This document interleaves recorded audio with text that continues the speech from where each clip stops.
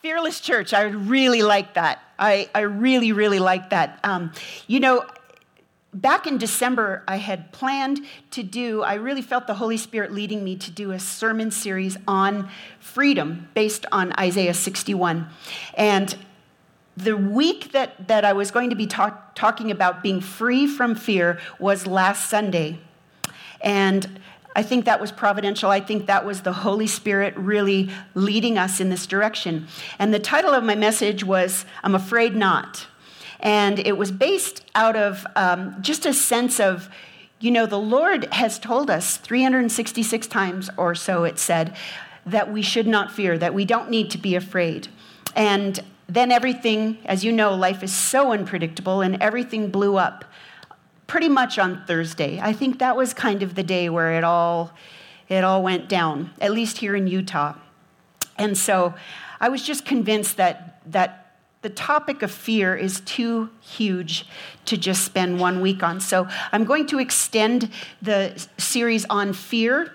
And I want to say again, I'm not really necessarily a person who's given to fear. I don't have a lot of fear. I do have, however, a few, maybe some irrational fears. I have a fear of bears.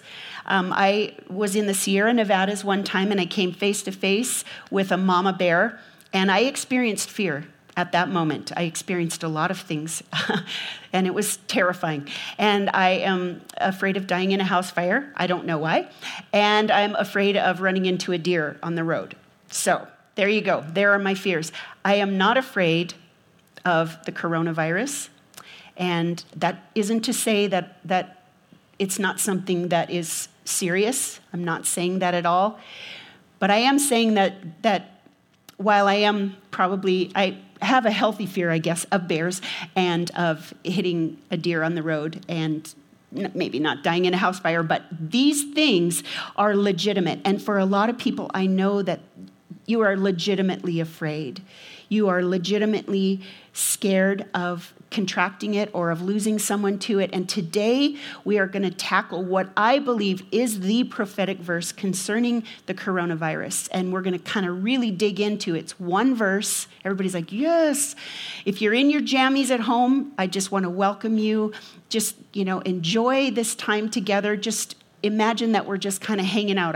I wanted to sit today because I feel like, this is a really good time for us to just really come together as the body of Christ, as the fearless church. And life is so unpredictable, obviously. Who would have ever thought this back in January? Who would have thought we would have been having a service with nobody able to come and attend, but doing online? And I think we're redeeming social media. I think the church is taking back social media, and this is one of the beginning factors in that. So I'm afraid not. This is part 2. So there is fear. There is legitimate fear. Caution. Let's call it caution. Healthy fear. But this is what it says in 2 Timothy 1:7. And I'm sure if you've been on social media at all, you have seen this particular verse. I do believe this is the verse that the Holy Spirit wants to massage into our hearts. The Holy Spirit wants this to be the verse that he's telling us, you do not need to fear. Just like Kelly said, we can be a fearless church. 2 Timothy 1:7, for God gave us a spirit not of fear, but of power and love and self-control. I'm going to read to you a little story that you have probably heard, but I think this is really timely right now. And this is in Matthew chapter 8, starting with verse 23. It says, then Jesus got into the boat and he started across the lake with his disciples. Suddenly, just like this, suddenly a fierce storm struck the lake with waves breaking into the boat. But Jesus was sleeping. The disciples went and woke him up, shouting, Lord, save us, we're going to drown. Jesus responded, why are you afraid? You have so little faith. Then he got up and he rebuked the wind and the waves. And suddenly there was a great calm. And this is what I believe Holy Spirit wants us to see. is that there is a storm raging around us. There is fear and turmoil and trauma going on all around us. But Jesus wants to calm those fears. He wants to calm the storms that are going on in our lives. And the disciples were amazed. And they said, "Who is this man? Even the wind and the waves obey him." And I believe that the Lord wants us to realize that even though we need to be cautious, we need to be concerned, and we need to care for others, we can still walk as a fearless church. We can still look to him for the future, and we don't need to be afraid. Jesus is in the boat with us. Jesus is the one that is calming the storms. So he has not given us a spirit of fear, but rather of power. And this is interesting. I think the reason that he uses the term power, dunamos, like dynamite, he's given us a power. In 2 Peter 1:3, it says, "His divine power has granted to us all things that pertain to life and godliness through the knowledge of him who called us to his own glory and excellence." This is saying he has given us a spirit of power that helps lead us and guide us into wisdom. It helps to lead us and guide us into what is true. It says his divine power granted to us all things that pertain to life and godliness.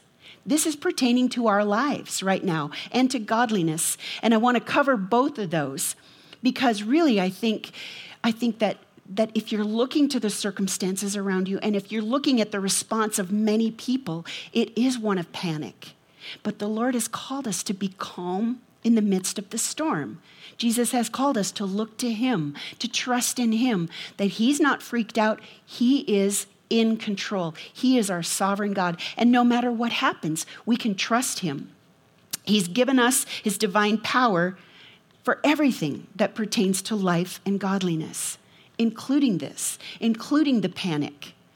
Acts 1:8 says, "You will receive power," dunamos, you will receive this stick of dynamite when the Holy Spirit has come upon you. And isn't that what it's like when you allow yourself to be filled with the power of the Holy Spirit? There is a power at work in you. It says it's the same power that raised Jesus from the dead is at work in those of us who believe. That same power. And the Lord is opening up opportunities for us to be able to demonstrate his power, that I'm so thankful that he has bestowed that upon us who believe. That we're not looking to ourselves for our own power. We're not looking to anything else for our power. We're not looking to this. Not that there isn't a place for it. We're not looking to this, not that there's not a place for hand sanitizer, and we're certainly not looking to this for our hope. I mean, I think the reason that, I'm waving this paper, toilet paper, I think there's a reason that people are freaking out about, and they're going out and buying en masse. And if you're a person who's done that, I'm not mocking you in any way, but I do believe that we feel out of control in these chaotic situations, the suddenlies. Suddenly the storm came, and this came upon us suddenly. This whole virus, this pandemic came upon us suddenly. And we need to walk with wisdom, but with the power of the Holy Spirit, knowing that we are tapped in to the one who has all power, all wisdom. And it says, the Holy Spirit has come upon you, and you will be my witnesses in Jerusalem and in all Judea and Samaria and to the ends of the earth. We can be witnesses to our neighbors, to those around us, to the people that we love, to our family members who are upset by this. And we can demonstrate the power of the Holy Spirit that lets us breathe in and trust and be calm in the midst of a storm.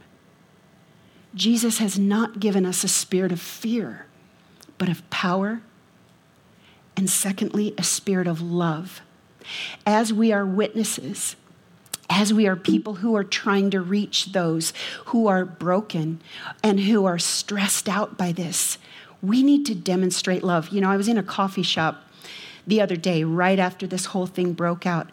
And these two men were legitimately having this argument because one was on the one side.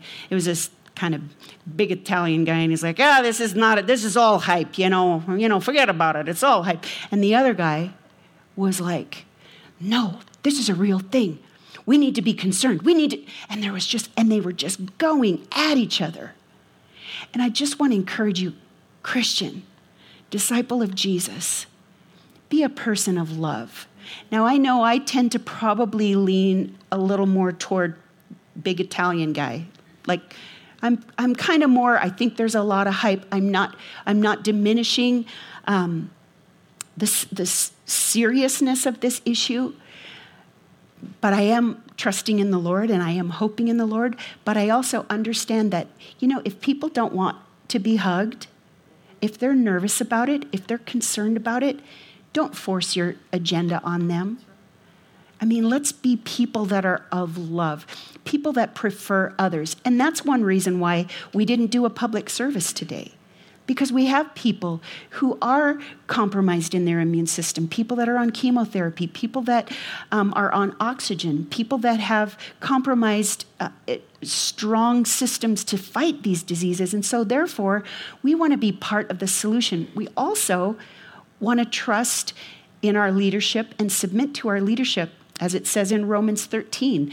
And the health experts, as well as our governor, asked us, don't meet. I've had people say, I think you're just operating out of fear. And it's not about that. We don't need to fear because Jesus is in the boat with us in the midst of this storm. And he's not stressed. But we also need to understand and be kind and be loving to those who are.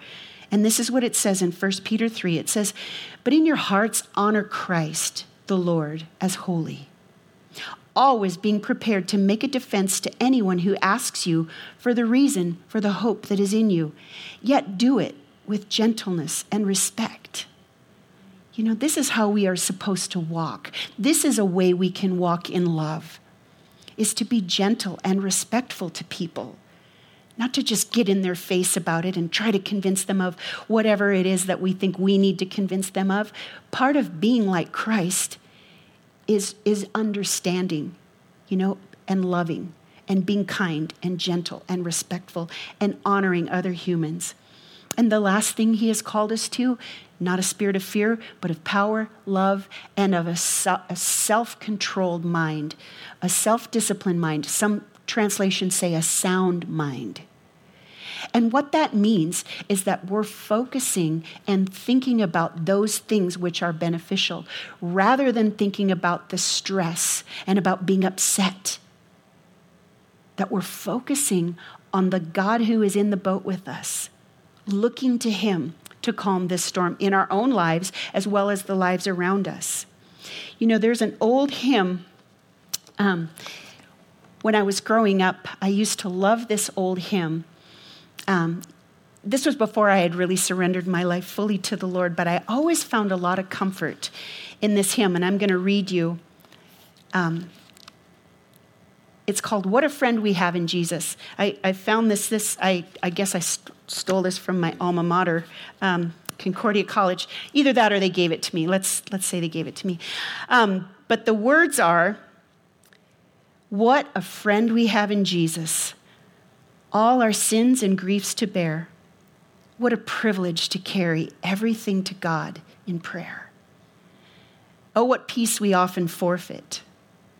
Oh, what needless pain we bear. All because we do not carry everything to God in prayer. Have we trials and temptations? Is there trouble anywhere? We should never be discouraged. Take it to the Lord in prayer. Can we find a friend so faithful who will all our sorrows share? Jesus knows our every weakness. Take it to the Lord in prayer. Are we weak and heavy laden, cumbered with a load of care? Precious Savior, still our refuge. Take it to the Lord in prayer. Do thy friends despise, forsake thee? Take it to the Lord in prayer. In his arms, he'll take and shield thee. Thou wilt find a solace there. And I feel like this is such a comforting thing because it's telling us we can take this to the Lord. We can take to the Lord our stress and our strife and our fears. And we can give it to the Lord. We can cast these cares upon the Lord. And our president has declared that this day is a day of prayer. He's declared it a national day of prayer. And so that's what we're going to do this morning. As I finish up just this message, we're just going to pray. He's called us to pray. He's called us to come into his presence. And if you're not a person who prays, you don't know how to pray, or you're nervous you're going to say the wrong thing, I suggest we're going to pray through Psalm 91. I think it's good to take a model just from the prayers of someone who knows how to pray and pray them out loud. And I talked about this last week, and even saying, fear is a terrible counselor. Fear will take you where you do not want to go. And just like that old hymn says, take it to the Lord in prayer. So if you would open up your Bibles at home and just around this room for the few that are here, Psalm 91. And we're going to take this to the Lord in prayer.